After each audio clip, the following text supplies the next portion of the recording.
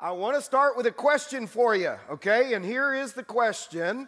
It's a pretty basic question, but here's the question. How's everybody doing? Wonderful. Okay, all right. When we ask that question, typically in most social settings, most of the time it's just kind of understood. You say, hey, how are you, right? And somebody says back, I'm fine. How are you? That's kind of how it goes down. Now, a lot of times, especially in the role that I'm in as a pastor, it doesn't always go like that, and that's fine, okay? I'm fine with that. Although some of you have said I have the spiritual gift of making people cry whenever I ask that question. I don't even mean to. Sometimes we might be in the grocery store, and I see you, and I just say, hey, and I'm there to get milk, and I just say, hey, how are you doing? And sometimes that happens, and that's okay. There was somebody else that was in the news this week who asked that question, how is everybody doing? And he did this on his social media platform, and that's Elmo. Elmo asked this question this week. Some of you maybe heard about this, okay? Sweet little Elmo, and in his kind-hearted Sesame Street kind way, just simply on his, which I didn't realize that Muppets have Twitter accounts, but they do, okay? And on X or Twitter, whatever you call that, but Elmo simply, this has been in the news all week. Elmo simply asked, he said, hey guys, Elmo's just checking in, and he asked the question, how's everybody doing? And it kind of blew up this week.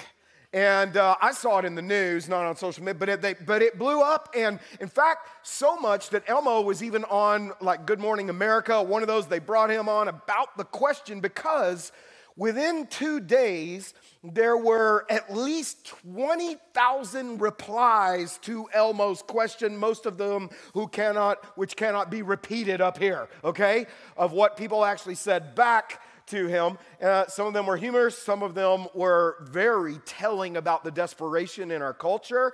And in fact, to the extent that a well-known comedian who was also on the Today Show or whatever it was, went over and even choked Elmo for asking that question, okay? But here are some of the responses.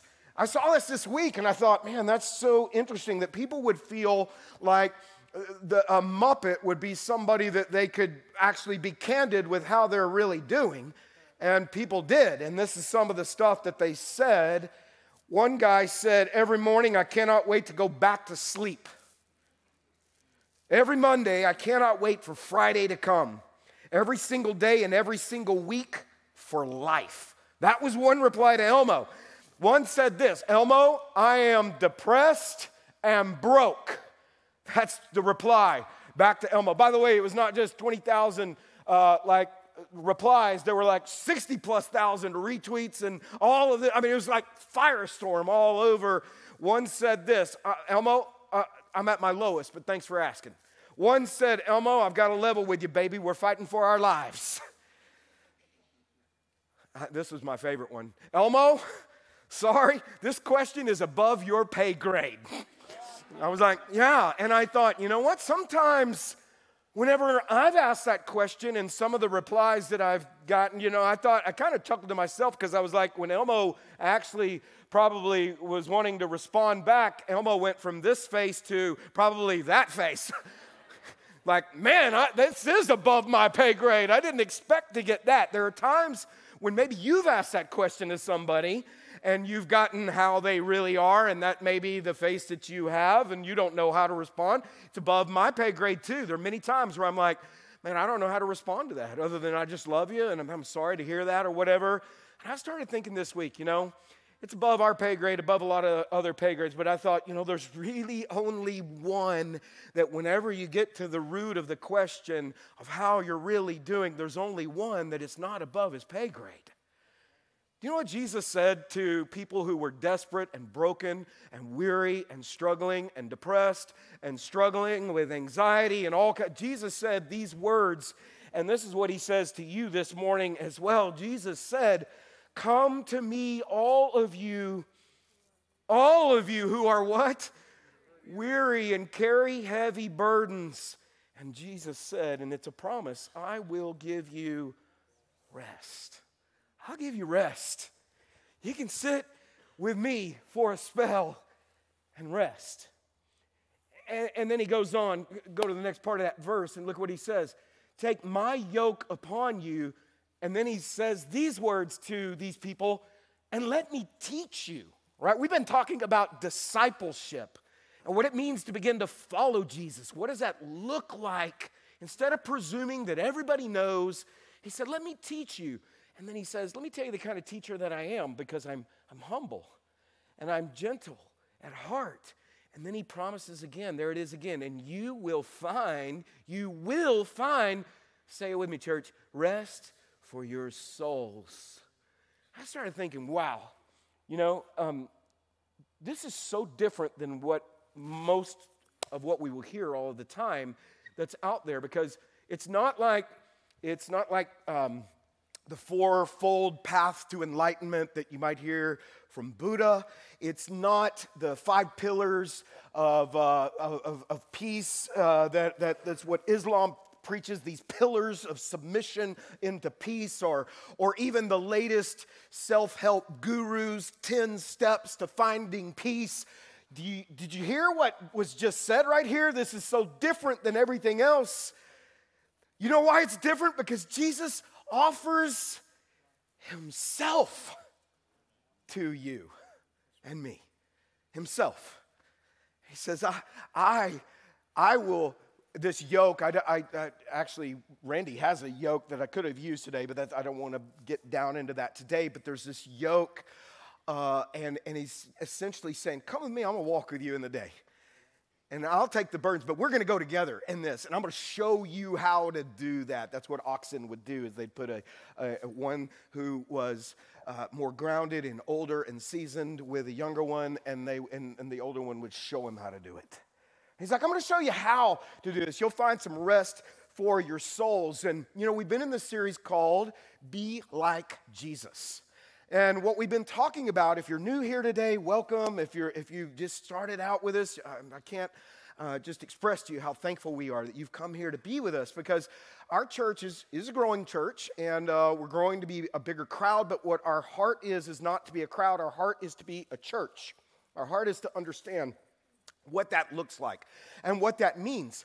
And so what we've been exploring since the first of the year is these environments of where we grow as followers of Jesus. And we've been talking about this idea of discipleship and what that means. I want everyone here to begin to understand discipleship means you're a learner, you're a follower of Jesus. What does it look like to follow Jesus? The goal of discipleship, and I've been asking this every week, is what? It's the title of the series. The goal is what? Say it with me. To be like Jesus.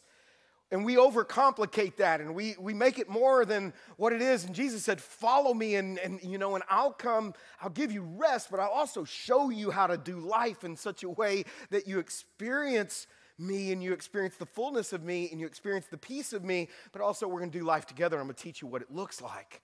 So these environments that we've been talking about, okay, we talked for a couple of weeks about what's called the row. And in the row, this is where you are right now. And we don't do this because a pastor came up with this or whatever. This is things that we see Jesus doing in the scripture. What we see Jesus as he would pour into others, he would talk to people essentially what we're calling the row, okay? And in the row, what you have is there's a teaching that is given, and in the teaching, the teaching is the teaching is centralized by God's word. And just because you walk in this place doesn't guarantee that you're going to walk out being like Jesus. No more than if you were to walk into a gym, we've been saying, and expect that just because you walked into a gym that you would experience physical transformation. There is a participation on your part. When you allow God's word in as it's taught, okay, then this is what 2 Timothy chapter 3, verse 16 and 17 tells us. It tells us that the word will teach you the way of Jesus. Sometimes it will rebuke you if you get off of the way of Jesus. The word will correct you and help you get back onto the way of Jesus. And then the word will train you how to stay on the road of Jesus, how to stay on that path. And so that's what this time is typically for. There's a teaching time. It's typically bigger groups. Jesus would teach to crowds. And Jesus would do this teaching. People would press in. People were coming from all over, and he would teach to crowds.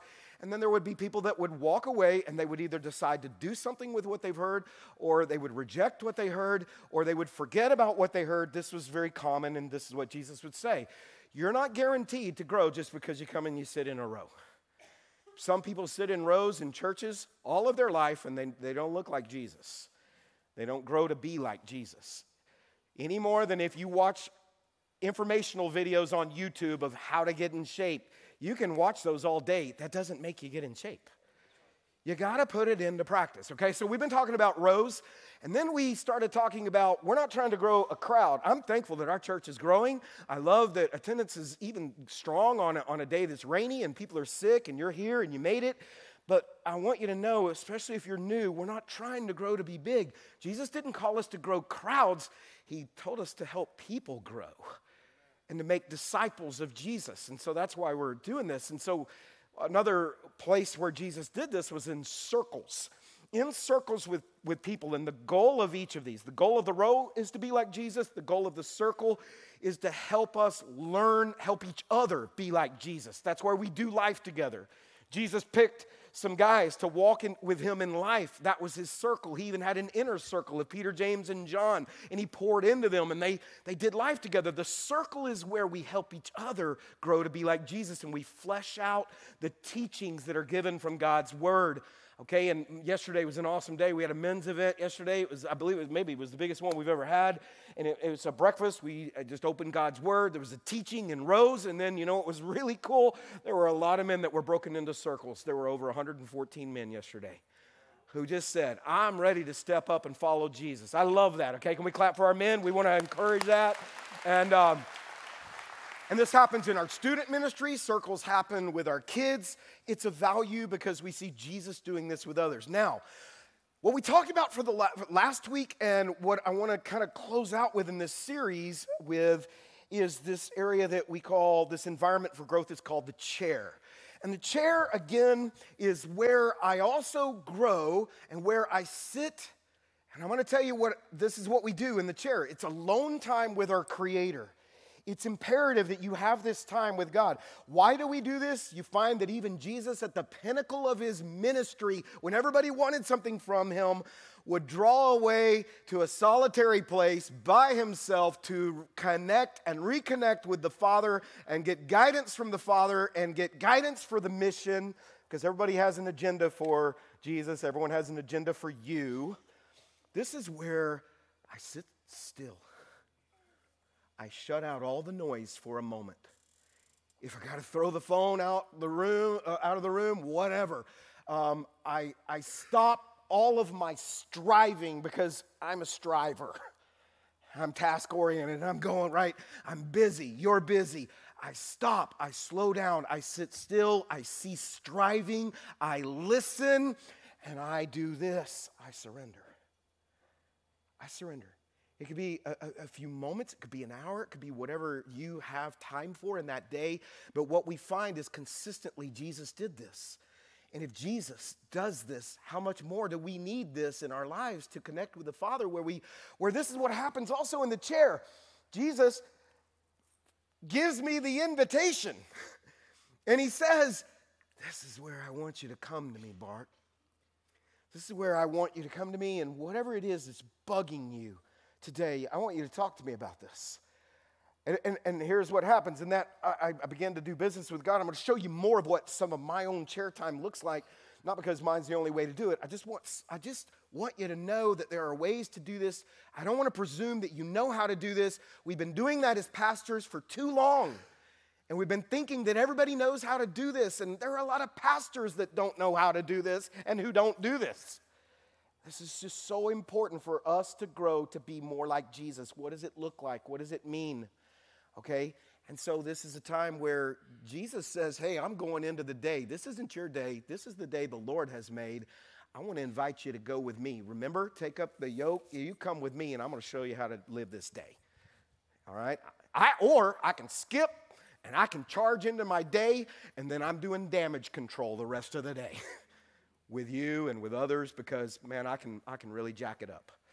But this is what happens, and I want you to know, in these environments, these are some of the environments where we can grow. This is where it's this pivotal moment we get to spend with Jesus.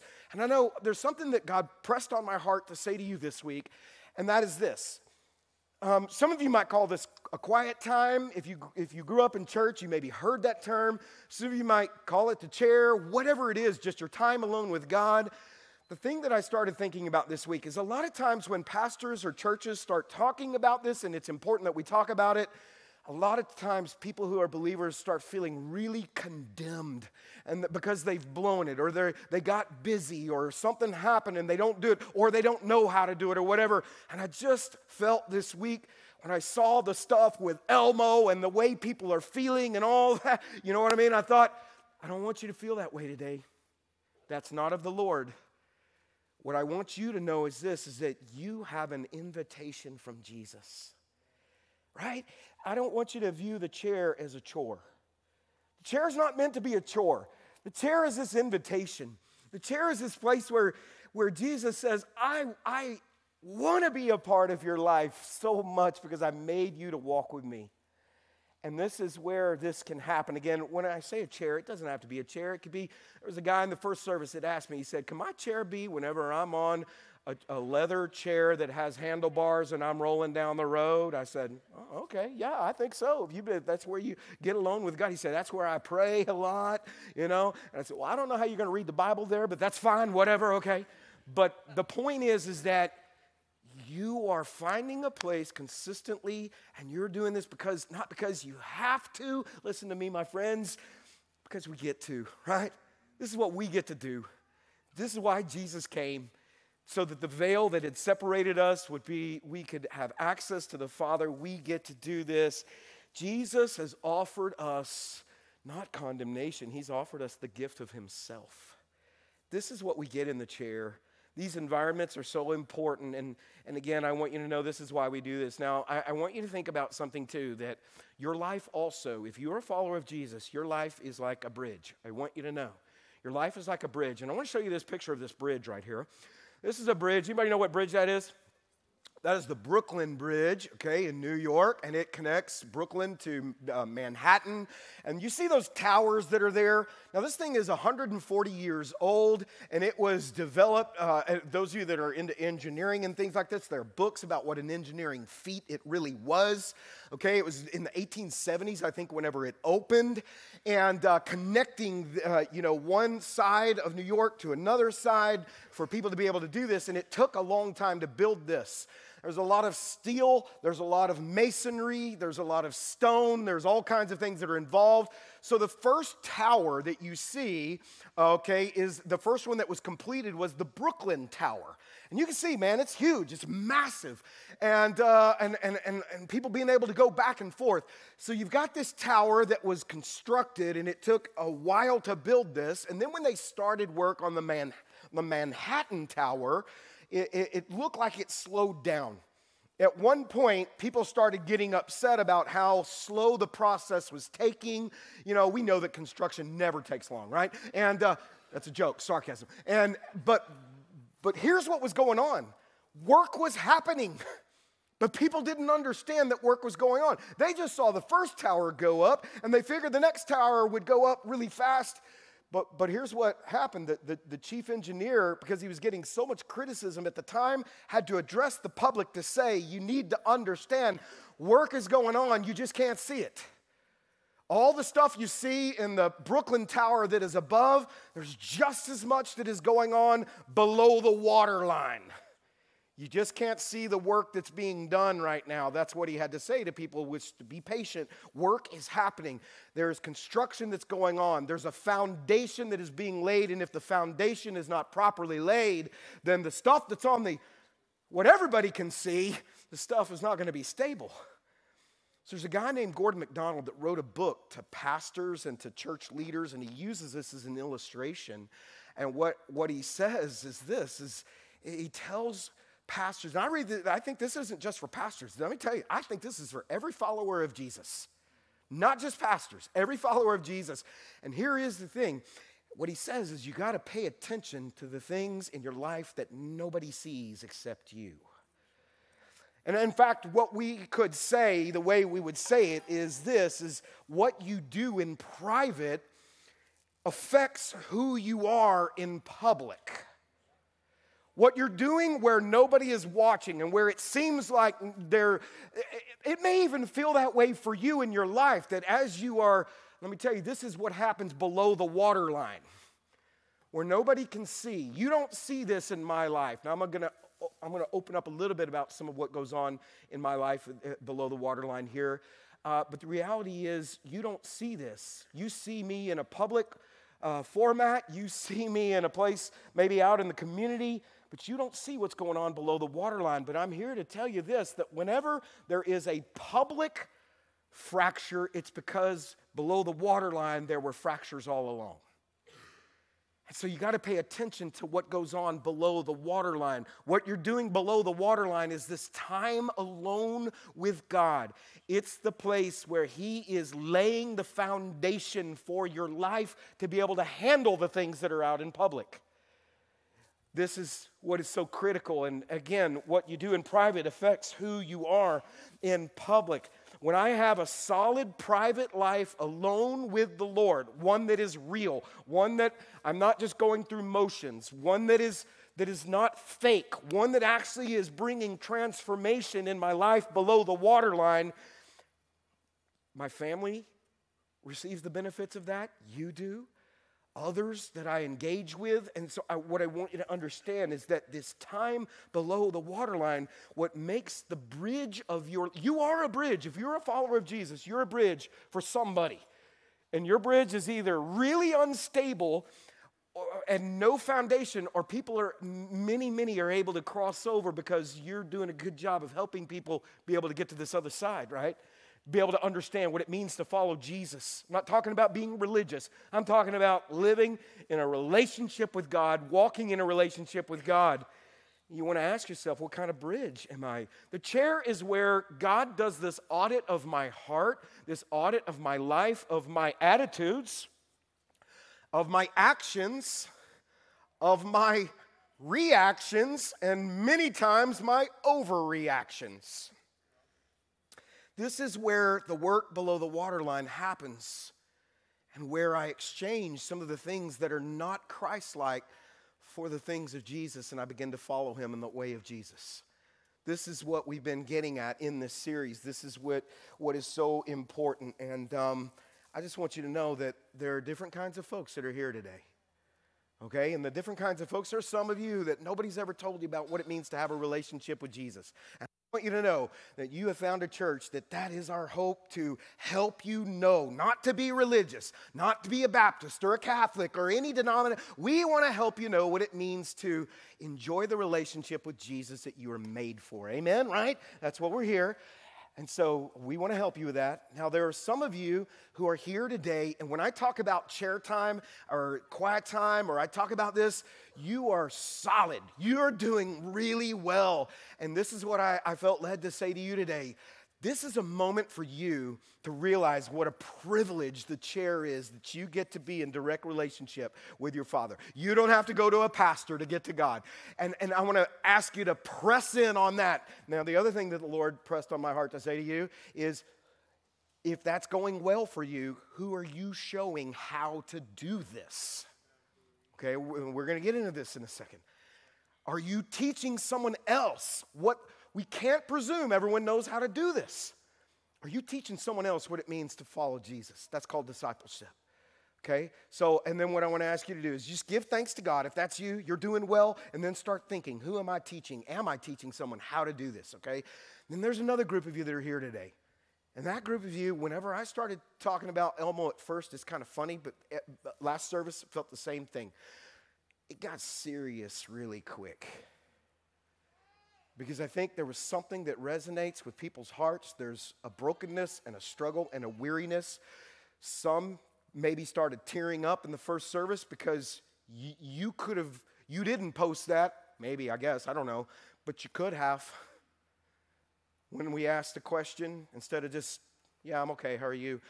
If you got real about how you're really doing, you realize maybe you're the one. I'm depressed and I'm broke. I'm the one that's struggling with anxiety.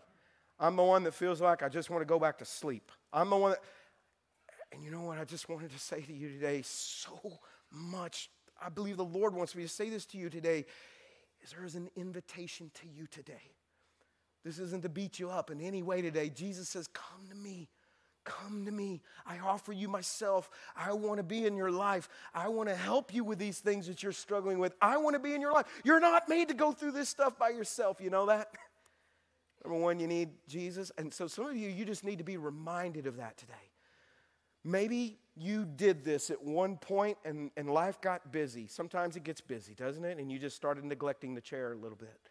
Next thing you know, it was not 2 days, it was a week or a month, or maybe it's been a year, maybe it's been 10 years.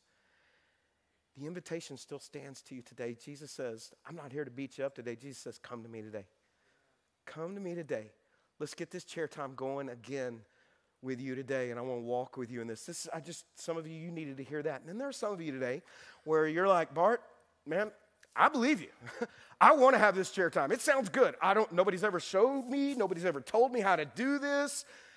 I want you to know you picked a really good day. I had a man who came up to me in the last service, and he's been in our church for a little while, and he's not embarrassed to say this. And I want to tell all of you this. I said, is it okay if I say this? And he said, yeah. He asked me a question. He's been in our church for a while. He's serving in our church, and when we started talking about some of this, he said to me, he said, nobody's ever showed me how to pray. And he said, I'm not embarrassed to ask you that. I want to say this. We want to be the kind of church where you are not embarrassed to ask how to do things. We want to knock that barrier down for you to feel like your pastors and other leaders who are here, because your pastors can't do it all, we're here to help you grow. And so there's some of you who are here today, nobody's ever showed you. Maybe you've been in church your whole life. Nobody's ever taught you. Nobody's ever discipled you. Nobody's ever poured into you. And I want to tell you that if that is the case, then we have failed you. And we repent in that.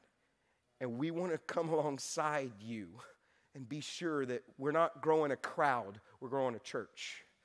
Of what wouldn't you say our world needs that? Yeah, wouldn't you say you need that? I agree. I think that is the case. And so what I want to do for these next few moments is this is gonna be very different for a few moments, okay? And I promise if you're new here and maybe you're checking us out, not every Sunday is exactly like this. I promise if maybe you're hoping you're going to get more scripture today, I'll get to some more scripture in a moment. But today is really different. I felt led by the Lord to do something really different with you. I want to talk about some ways that people who have had success in their chair time, listen, not just for a few years, but let's say for centuries, even millennia, people who have found ways, practices, spiritual disciplines of how to grow. What's the goal? The goal is what? To be like Jesus. How have they done that? What have been some things? And now, you don't have to do all these. I'm going to expose you for a few moments to some ways that you could, maybe some steps you could start taking to just help you, okay? As if the way I envisioned it, I were sitting down with you in a local coffee shop, and you were asking me, Pastor Bart, could you coach me a little bit about how to grow to be like Jesus? And this is what I would do with you. This is what I wanted that time to look like. Like I'm sitting with you, we're having coffee, we're dialoguing. I'm telling you some things that have helped me, some things that others have found. Does that make sense? Okay, so let me jump into this really just for a moment. So what have been some of those practices that people have experienced that have been good? One of these, and all right, now this is just some of them, okay? One of these practices has been through what's called devotional guides. All right, let me just explain this real quick. Devotional guides should be centered in God's word always, not just what somebody thinks or whatever, but it starts with God's word, and then there is maybe a little commentary on some thoughts that someone is writing these, okay? And there's one that I exposed you to last week that I think has been really good. It's been good for me. I've recommended it to a lot of people. Obviously, I think it's good because here, I will tell you, it is rooted in God's word.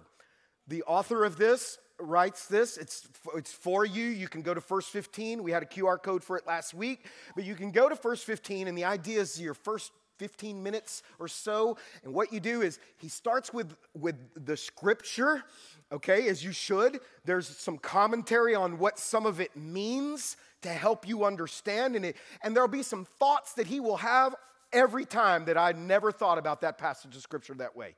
He's just really gifted. His last name is Dennison, okay, who writes this. Can't remember his first name. But he writes, Craig Dennison. And he writes, and then what he'll have next is a guided prayer of what you just read, of how to take what you just got in the chair with you into the day.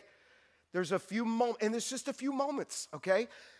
Next part he'll have, and I don't do this every day. I don't even do this thing every day. I'm just saying sometimes I use this.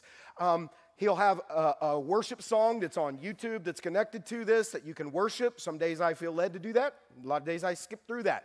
And then at the very end, there's one point of what I take out of this. I just want you to know that's one devotional guide. There are so many for you that we have access to today. This is one that I would recommend to you. We have it actually on our website, okay, for you to know how to do some of this. This is a good place to start. Now, there's some of you are like, man, I can't handle having an app because I can't handle, like you talked about last week, Bart, my phone starts blowing up. I just can't handle it. I've got to put the phone away. I got to put it in an envelope. I got to staple it. I got to get it away from me, okay? I get that, right? Now, remember, the phone is, like my wife said to me, she says so wisely, she said, it's like fire. It can be a great tool or it can burn everything down. You got to harness the tool, okay? So this is one. So if you can't handle that, then here's some. This one's called Our Daily Bread. This is another kind of devotional that's out there, and it's geared for a daily thing where it's the same kind of thing. Here's another one. This one's been around since the 1920s, I believe. It's My Utmost for His Highest, which is written by Oswald Chambers, and I've used that before. My wife has used that before. It's good. It's the same kind of idea, right? I'm just wanting you to know that there are a number of ways for you to begin. If you don't know where to start, this is a good place to start. Now, there are some of you that are like, well, that's not really my thing. I don't want to do that. And again, I'm not telling you to do all these things. I'm just telling you what some have done. You may want to do this. You may want to jump right into Bible reading, okay? Where this is another practice, okay? Let's bring that up on the screen. You've got another practice is Bible reading, okay? So you have devotional guides. And this is what I would tell you about Bible reading. You guys know this, okay? If we were really to be honest, I won't do this to you, but if I were to say, how many of you have read through the Bible? I think honestly, and this isn't to shame anybody, there'd be many who had said, I've never done it.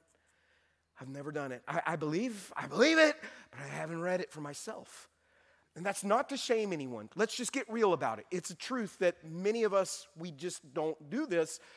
A lot of us, we don't know how to do it. Maybe we pastors have presumed that everyone knows how to do this. And we shouldn't.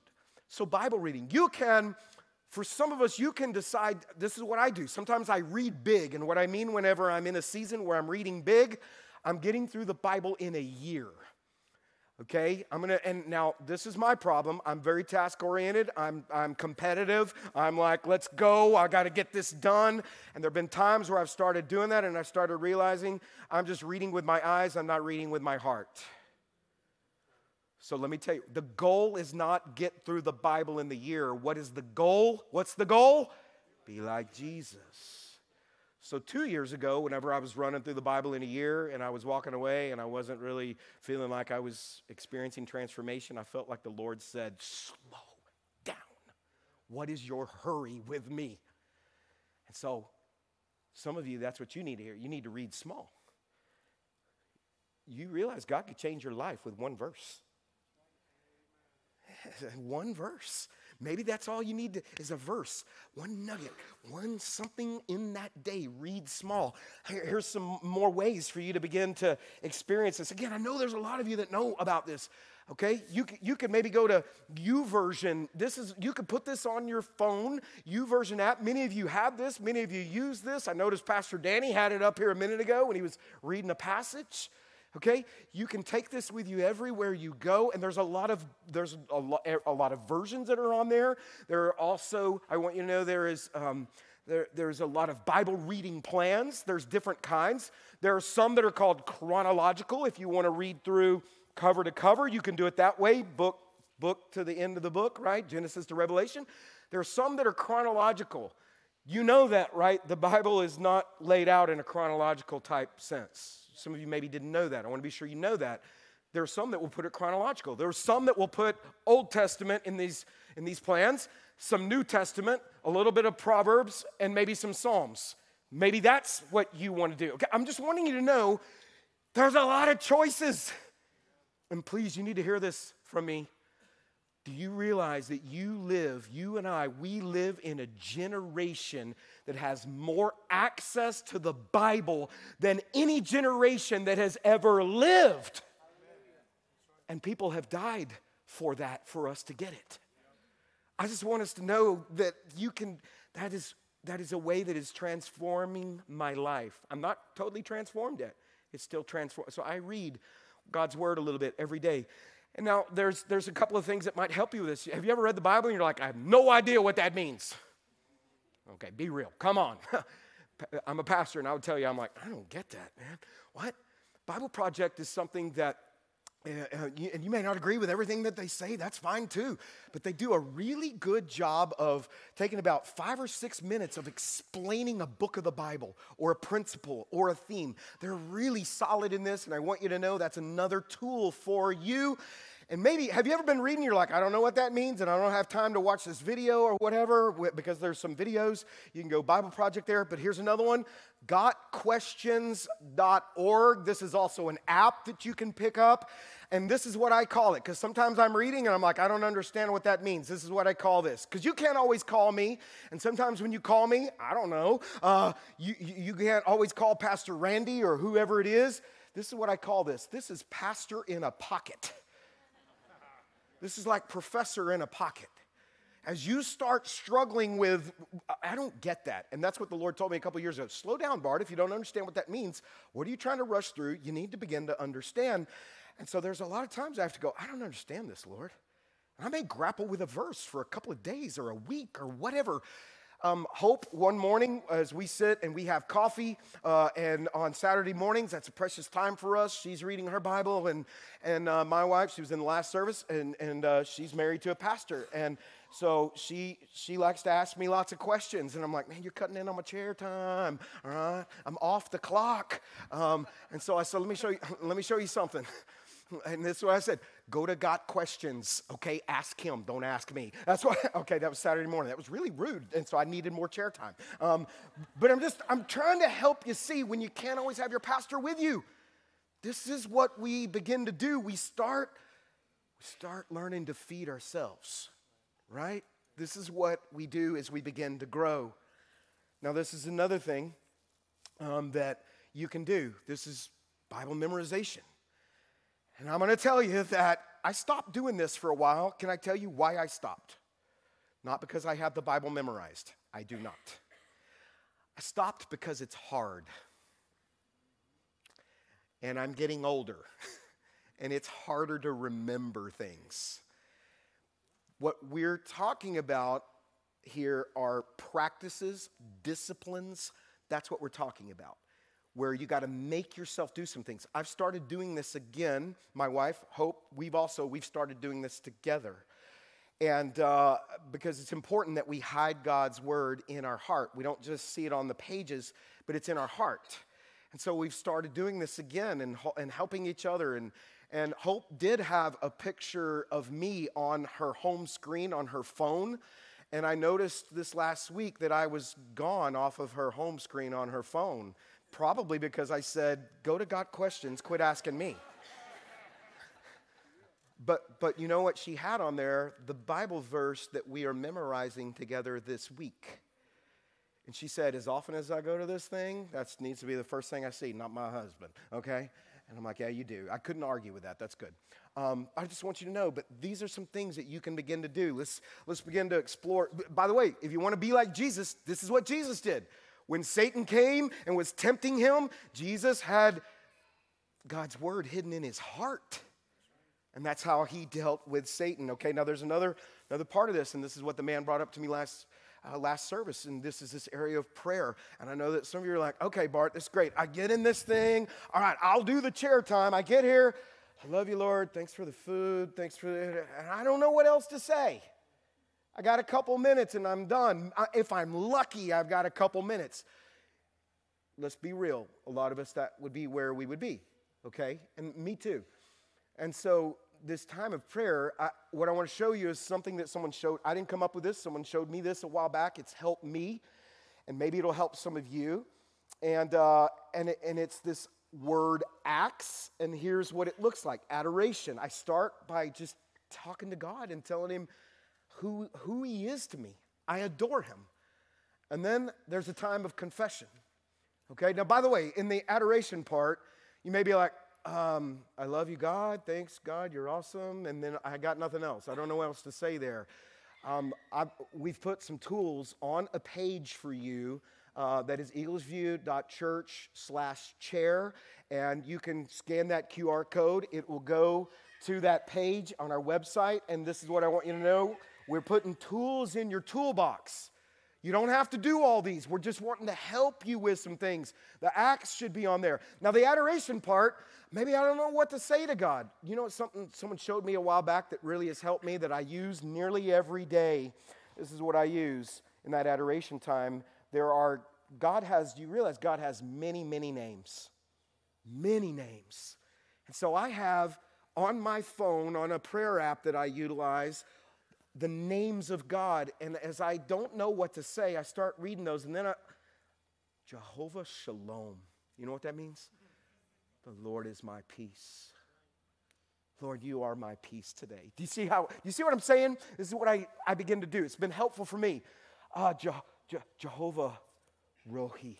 Do you know what that means? The Lord is my, Pastor Danny said it a minute ago, the Lord is my shepherd. He's my shepherd. He's my shepherd. You sang this a few minutes ago. Jehovah Jireh. The Lord is my, come on, provider. Lord, you provide for me. I've been worried about not having enough, or I've been discontent. These kinds of things this is what I'm saying, these kinds of things start pushing out this other stuff. The worry, all the other things. So the confession part, this is where I've got to come to him and I say, I need to repent because I've sinned against you, God. I sinned in the way that I talked to that person yesterday. I was short with him, and this is where he says, this is where I invite you to come to me, okay? I don't lose my relationship with Jesus because I've sinned, but I can have broken fellowship. And this is where he forgives me, and I experience that forgiveness, and I take forgiveness into the day. And then supplication, you're like, what in the world is that? Okay, it's a big word for this, your requests. And this is where I start talking to him about things that, Lord, I need this in my life, but it's requests that others have asked me to pray for. So this this is just one way. There's so many ways. And this is what the man said to me who's in our church for a while. He said, nobody's ever taught me how to pray. Would you teach me how to pray, Bart? I said, you realize the disciples came to Jesus and said, teach us how to pray. It's okay to say, would you teach us this? Teach us. Ask somebody who's on staff. Ask somebody who's a pastor here. Ask somebody who's not. But it's okay. This is a safe place to say, nobody's ever taught me that. I want this to be a place where you can do this. So I use this app to organize because I'm very scattered and I'm very ADD. No way. Oh, that's neat. No, kidding. But I use this app called Echo. This is just one prayer app. Remember, it's a tool. You don't have to use it, but I use Echo. And what I use Echo for is to organize my prayers because I can get very scattered. And next thing you know, I'm praying over waffles or something. It doesn't even matter. But Echo is something that I use. And you know what? Instead of me only getting notifications on my phone that go, da-na-na, da-na-na, that's ESPN for you sports people or non-sports people. I start getting notifications of prayer for you because I organize it to send me notifications. When people come up to us and say, hey, would you pray about this for us or whatever, how many times do we say, we'll do it? I got you, I pray. And then we walk away and what do? We forget. So what I've tried to start disciplining myself to do is whenever someone starts saying, Pastor Bart, will you pray with me?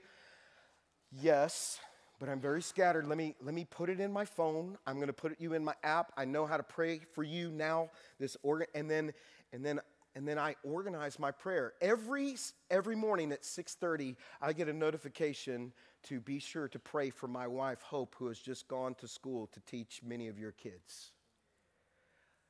I get a notification later to pray for my kids. You see, and I'm walking with the Lord throughout the day. This is just one way to do it. One way. All right, I'm just trying to expose you to some of these things that have been helpful. This is how you're building below the waterline. This is how what you're doing in your private life is spilling over into your public life with others because you are a bridge. Now, I want to kind of wrap this with 24 years ago, God brought a man into my life. We started this church 25 years ago. I was already a pastor. I was inexperienced. I was struggling, but the Lord brought a man in my life who was 85 years old, who had been a believer for a while and was deeply rooted in Jesus. His name was Cecil. You'll hear me mention him a lot. And Cecil started teaching me. He saw that I was a bridge that was a little unstable. He started teaching me about how to go to work beneath the waterline. And some of the things that Cecil really taught me was to ask this question, okay? And here's the question when you're in your chair time that I typically have on a regular basis. How is my heart? This is a self-assessment time. Self-assessment, self-audit, audit with God. How's my heart?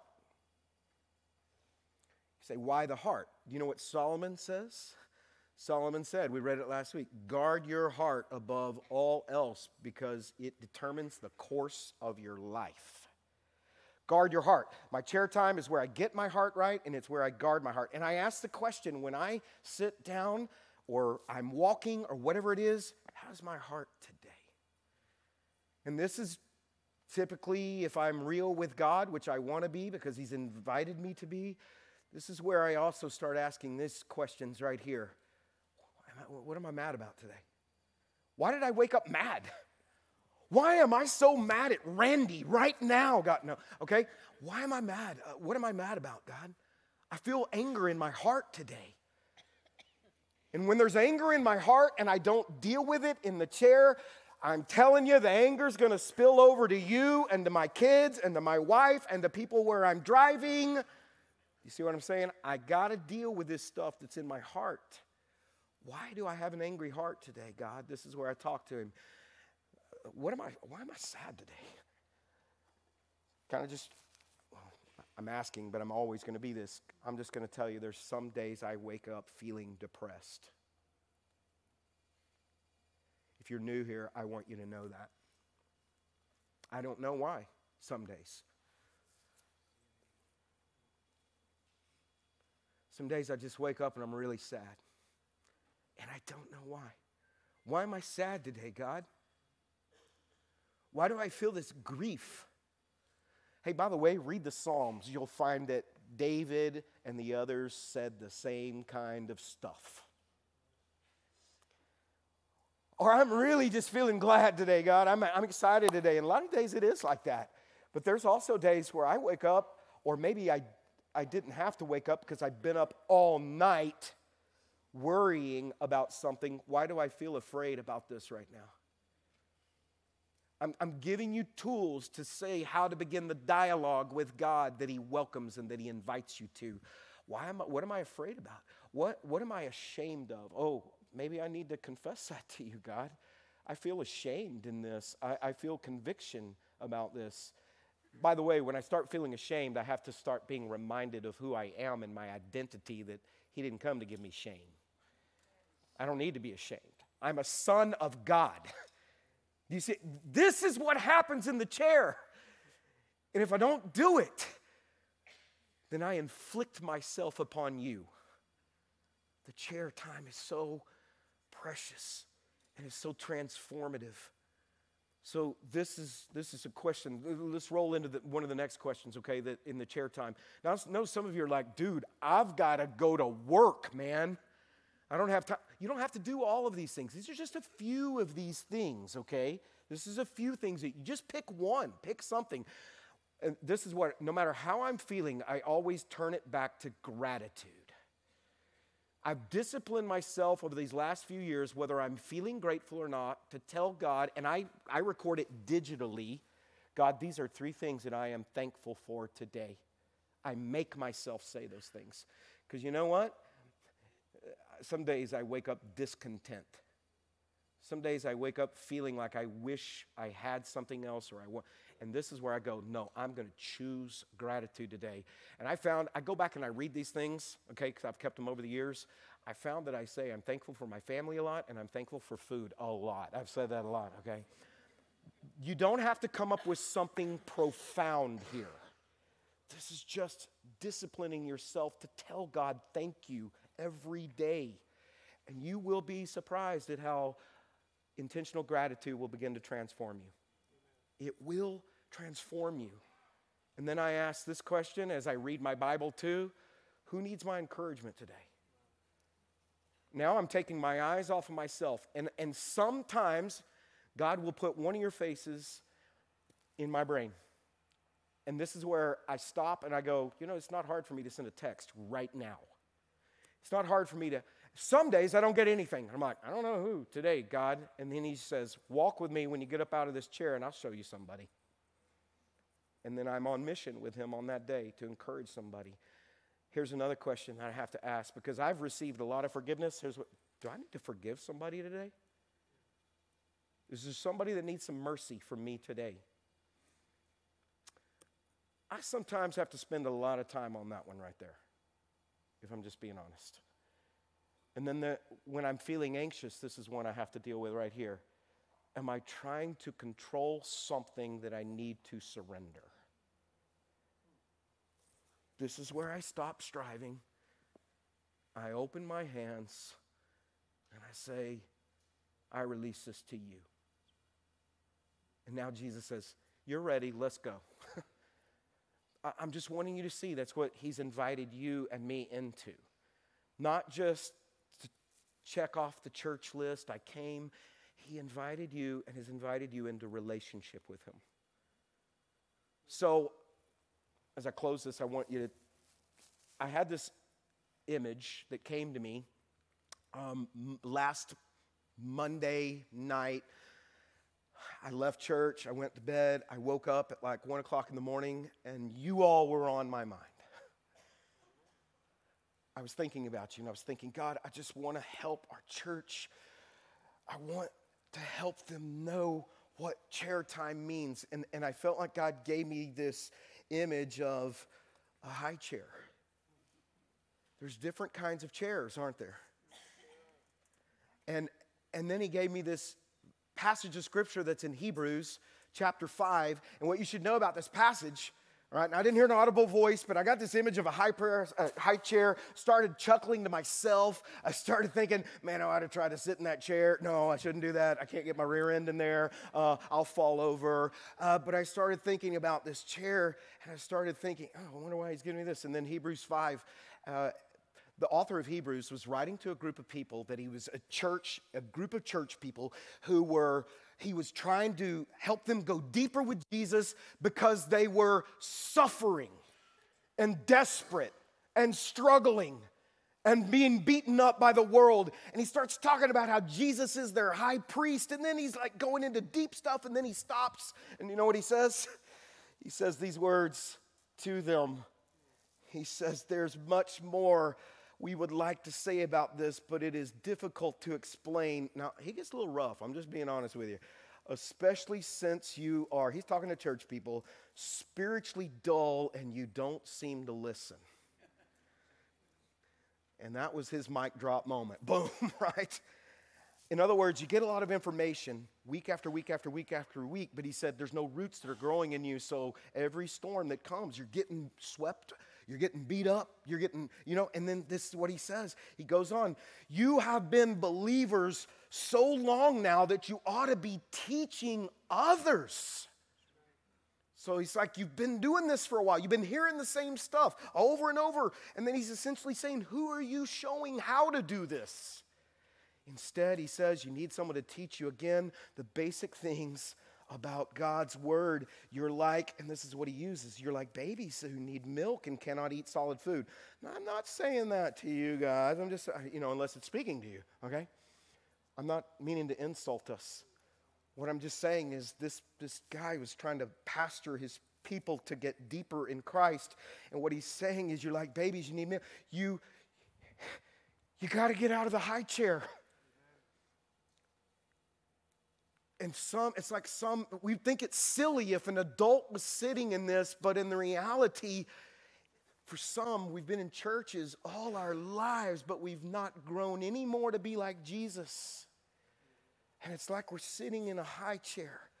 And what I felt like the Lord gave me to give to you is it's not to shame you if you're in the high chair, but it's our role to help. If you're in the high chair, just admit it. I'm in the high chair, man. I need to know how to grow. It's to help you get out of the high chair and to help you get into this chair. So that this is where the work below the surface happens. But I think for so many of us, we've been contented to stay in the high chair, and it's just not healthy. My son, I came home when he was a young teenager, and he had cooked himself bacon and eggs. I was thankful he didn't burn the house down, but I was also like, the boy's growing up. He's not waiting for his mommy and daddy to feed him. He's feeding himself. And this is what Christ followers have to learn to begin to do, is to feed ourselves. Which chair are you in? If you're in this one, it's okay. Let's help you get over here to this one. My friend, high school friend, came up to me, jumped up on stage with me after service, and he said, I'm 52 years old. And he said, dude, I'm in this chair, and I'm tired of being in this chair. And I said, well, that's an awesome thing that you'd admit that to me with no shame. I said, call me this week. Let's help start getting you in this chair. That's what your church is for. That's what your pastors are for. Because we want you rooted deep in Jesus. We want you to be the stable bridge that people can cross over to know God. Let's pray. We love you, Lord. And are thankful that you've given us the privilege of relationship with you. Lord, you know our goal is not to be this big church. Lord, our goal is to just to see disciples that are being developed, that are making disciples, that are making disciples, that are making disciples. I thank you, Lord. Randy told me yesterday our church has grown by 20% in the last 5 weeks.